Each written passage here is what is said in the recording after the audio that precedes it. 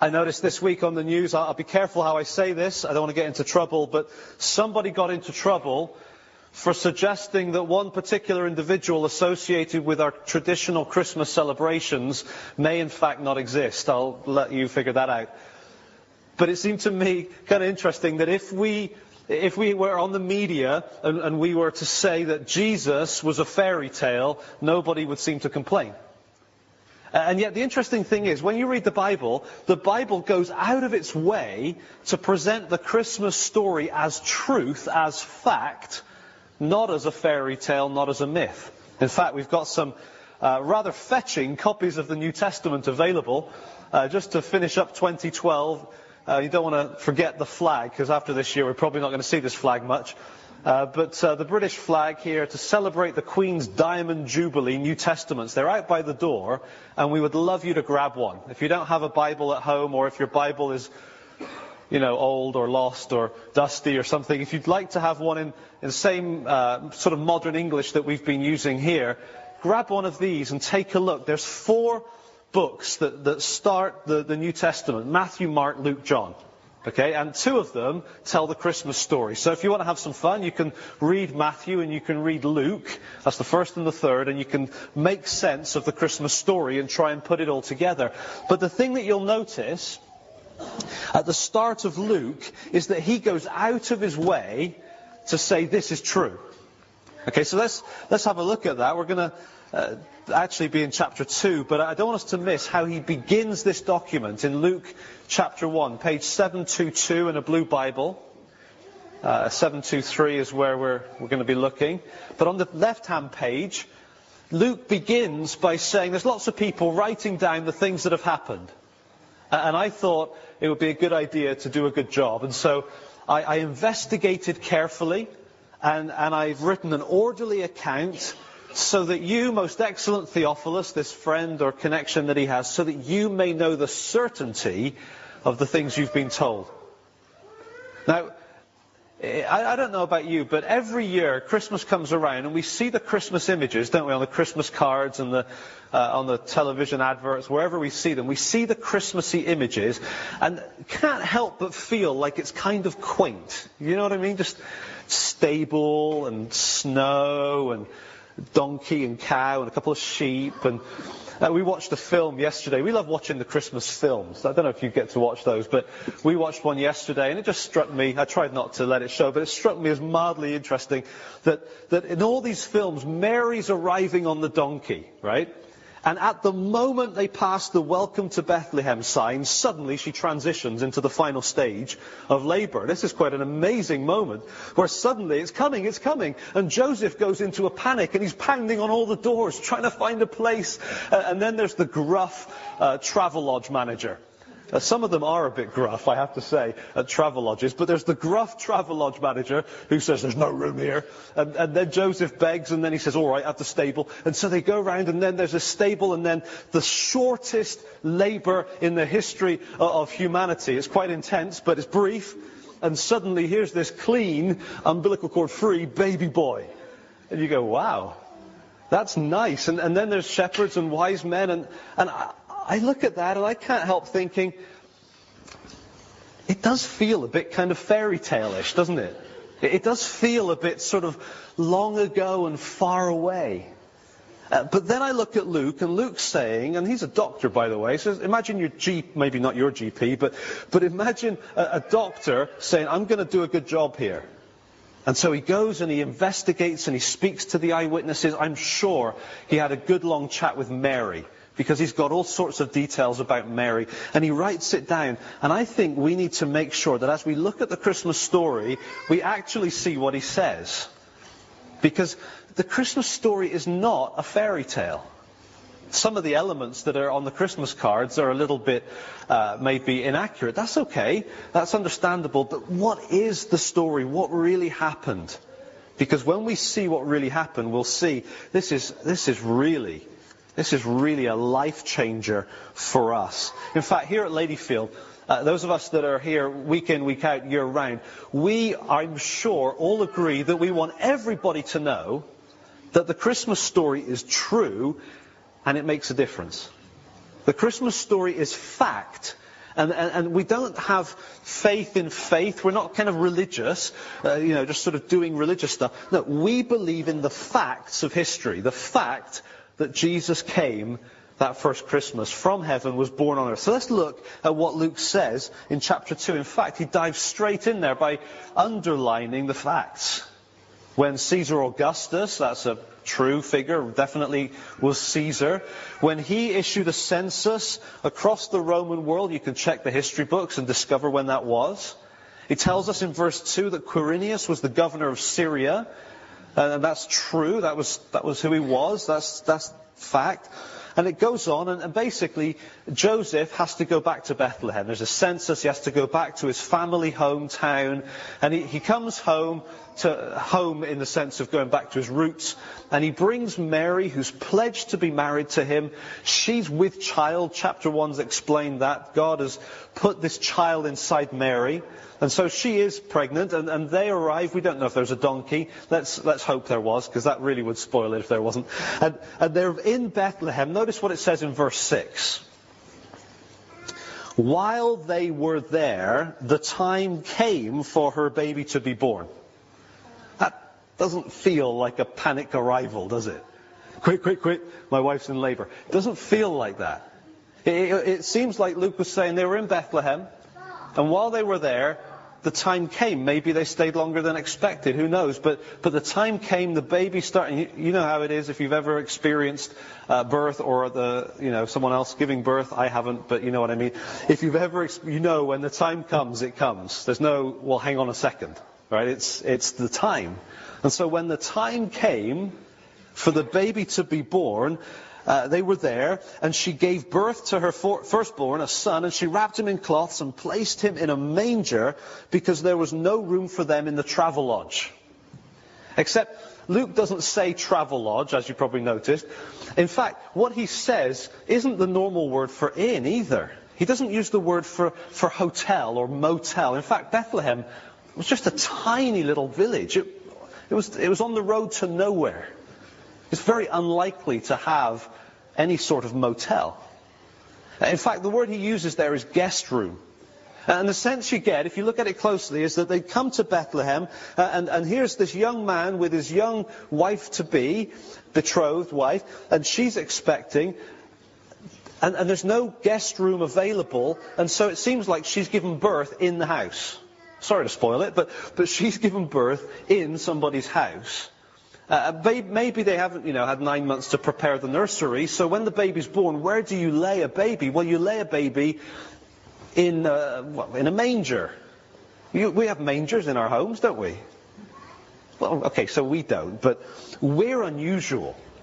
For 3,000 years in the Middle East, they kept their animals in their homes. It was normal.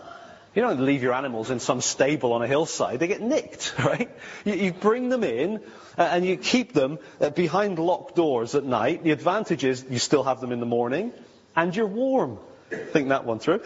And there they are. And in the morning you kind of shuffle them outside and then you clean it all out. And it's a lovely arrangement. And so Jesus was probably born in the living room of a very poor family with maybe a cow and a couple of sheep.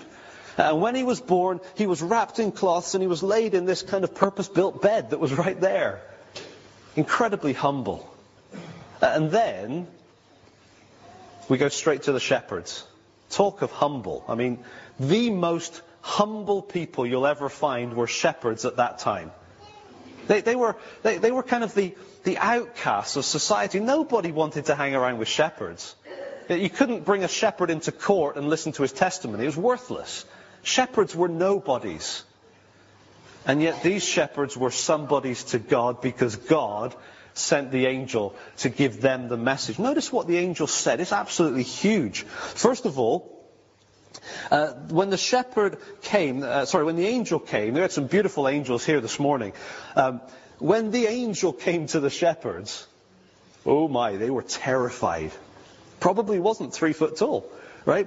Big, strong angel. And they were scared. They'd never seen the likes of it. And so the angel began the way all angels begin. Do not be afraid. That's always a clue, right? Do not be afraid. I bring you good news of great joy that will be for all the people, even shepherds. And what's the news? Verse 11. Today in the town of David, a Savior has been born to you. He is Christ the Lord. There's 3 titles right there. He's a Savior. Now, for thousands of years, the Jewish people had been waiting for a Savior, for a deliverer, for a rescuer, somebody that would come and set them free. He's been born. And it says he's the Christ, or the Messiah. He's the anointed one, the special one, the one that God has chosen to fulfill all of his plans and purposes. And just to make sure they didn't miss it, the Lord as well. He's the Lord. He's in charge. He's the boss in the biggest sense of the term. He is we could say, King of Kings and Lord of Lords. And the shepherds are just kind of sitting there like, huh? Today? You're kidding. And what would your response be if you were that shepherd? If you were in that little group and you're sitting there and you've seen an angel for the first time, that's pretty scary. You'd probably check your flask and make sure that there was nothing other than soup in it. But no, sure enough, there's an angel. We all heard the same thing, right? Well, it's weird because a couple verses later, they hurry off and they go chasing this baby. Now that's weird. Shepherds wouldn't rush into town to go see what's going on. They don't do that. They stay where they are. And they certainly don't go visit royalty.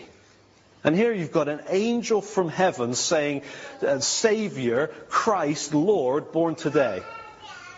So verse 12 must be significant. Verse 12 says this. This will be a sign to you. You will find a baby wrapped in cloths and lying in a manger. Now, I don't think that what the angel's saying there is, let me give you a clue which one it is. And the shepherds kind of walking around Bethlehem, sorry, excuse us, just checking for babies. I suspect that the point of this was actually to say, you know what, boys, you can go. You can go because he's not in a palace. He's in a manger. And in their minds they go, the kind of place that we live. The kind of place where poor people are, nobodies. Like the kind of place where you'd put your baby if you lived in a normal home. He's in one. Okay, let's go. And they hurried off to see the baby. I think that's in verse 15. We're going to come to that in a second. You see the point here? Jesus was born in the most humble of circumstances. Born in this home. They probably shooed the animals out and the men outside, and the women had gathered around and helped Mary through, and this baby was born and he was laid in a manger. Next thing you know, you've got these shepherds coming. And they're confident to come because if he would come to us, to people like us, then maybe we can come to him. Which is kind of the point of Christmas. That if God would come to people like us, then maybe people like us can come to him. Now, before they left, the angel was joined by a heavenly host. I'd love to have seen it, wouldn't you? Just this great host from heaven. And the next verse, they're praising God. In verse 14, this is what they're saying. They're saying, glory to God in the highest, and on earth peace to men on whom his favor rests. What does that mean? Well, they're saying something about heaven and something about earth. They're saying something about God and something about humans. What are they saying? Well, first of all, the first line, they're saying that the highest of the high, on the throne of the universe, God is there. All glory to God. And of course, the shepherds would have said a hearty amen. Absolutely. Everyone knows their place in Israel, and God's on the throne. But look at the second line. What's happened on earth?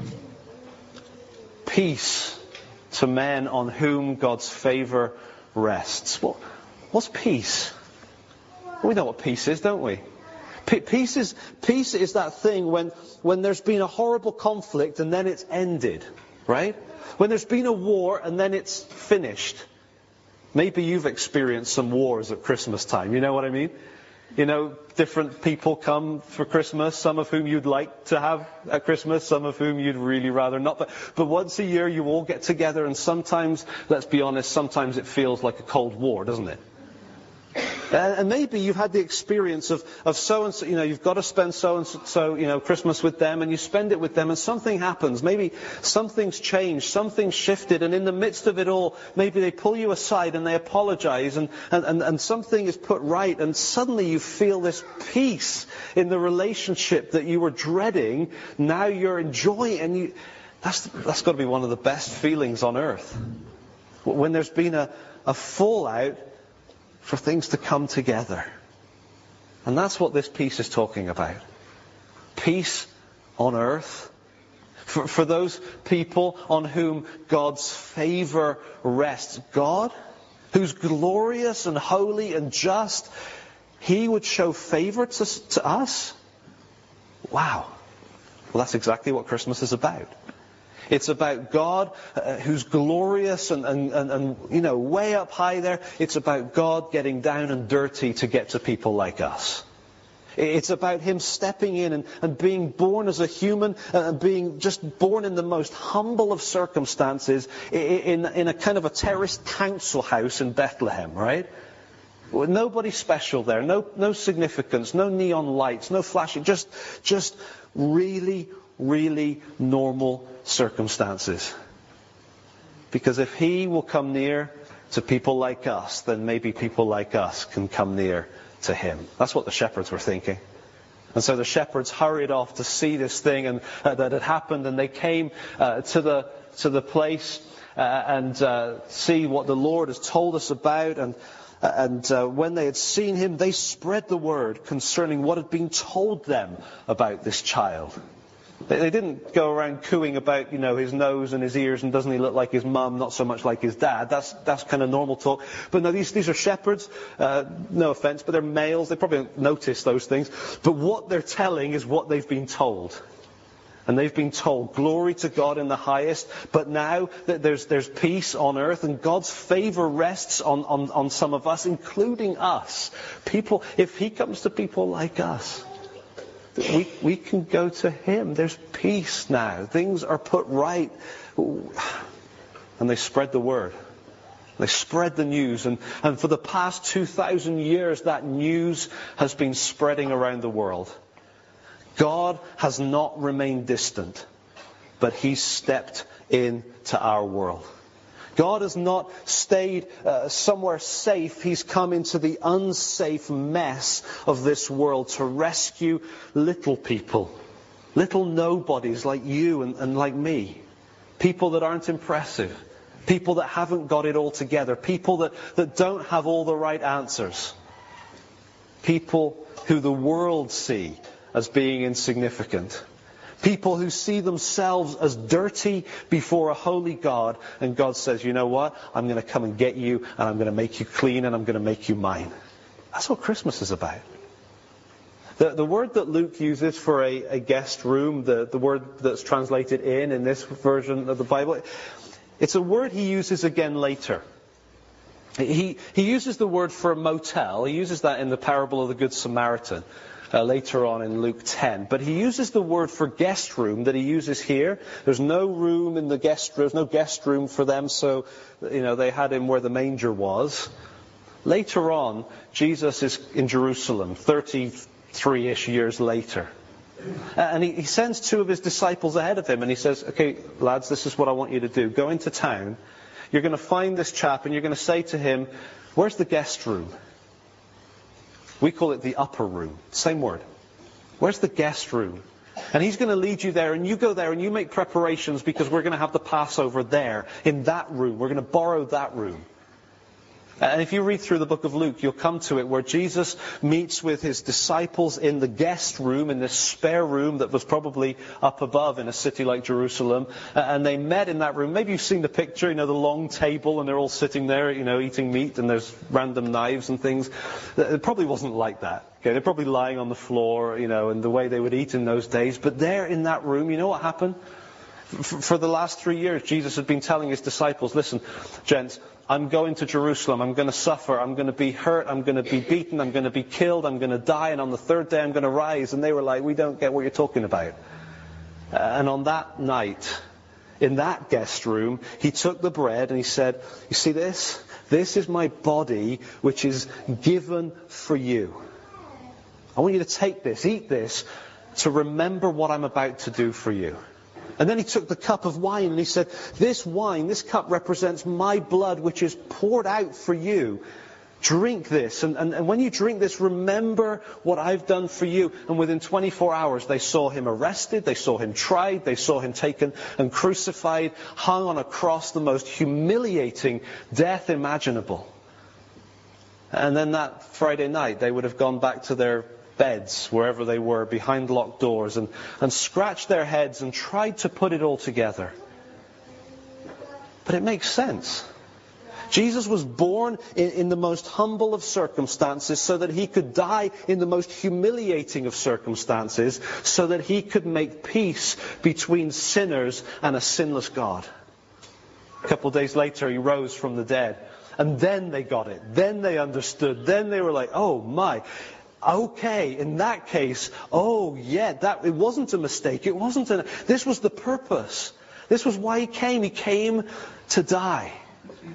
And that's why typically here and other churches like this on Christmas, we point to Easter. It's not that we're sort of saying, thanks for coming, please come again in April or March. It's not that. It's because Christmas makes sense because of Easter. Jesus came into this world, came close to people like us, so that people like us could come close to God. But we're sinners and He's holy. How in the world can we come close to God? Well, Easter explains how. It's because Jesus went to the cross and He died and He took the punishment for all the bad things that you and I have ever done, said, thought, imagined doing, kind of dreamed of doing, but never even mentioned. Everything. He died and He's paid the price.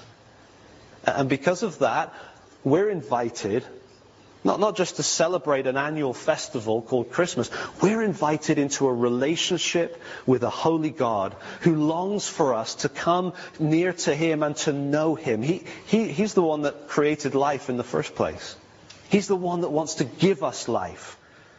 And it seems to me that most of us, I think, realize that life doesn't work without something else. It's like we're searching for something in a hopeless world, and Jesus offers hope. We're searching for something in a conflicted world, maybe in a conflicted life, and Jesus offers peace. We're struggling with bodies that are dying in a world surrounded by death, and Jesus offers us life. And that's the story of Christmas. It's the story of God getting down and dirty so that people like us can draw near to Him. It's the story of Him coming to us so that He could go to the cross, die in our place, and make an offer to us and say, you know what? I want you, shepherds, wise men, male, female, Western, Eastern, wherever you're from, whatever your background, whatever you've done, I want you to know life. And so I've come to give mine to make yours possible. That's the gospel. That's the good news that the Bible teaches us. We don't have to fix ourselves. We don't have to pull our acts together. It's not about January New Year's resolutions, thankfully, because they fail. It's about a God who in His love says, all I'm asking you to do is trust me. Turn to me. Accept my offer of life. Accept my offer of forgiveness. Place your trust in me, and we will have a relationship, and for the first time in your life, you'll get to taste what life is. And it's all possible because God came down to little people like us and was born in the home of poor people, relatively speaking, like us. Because He wants people like us to have relationship with Him.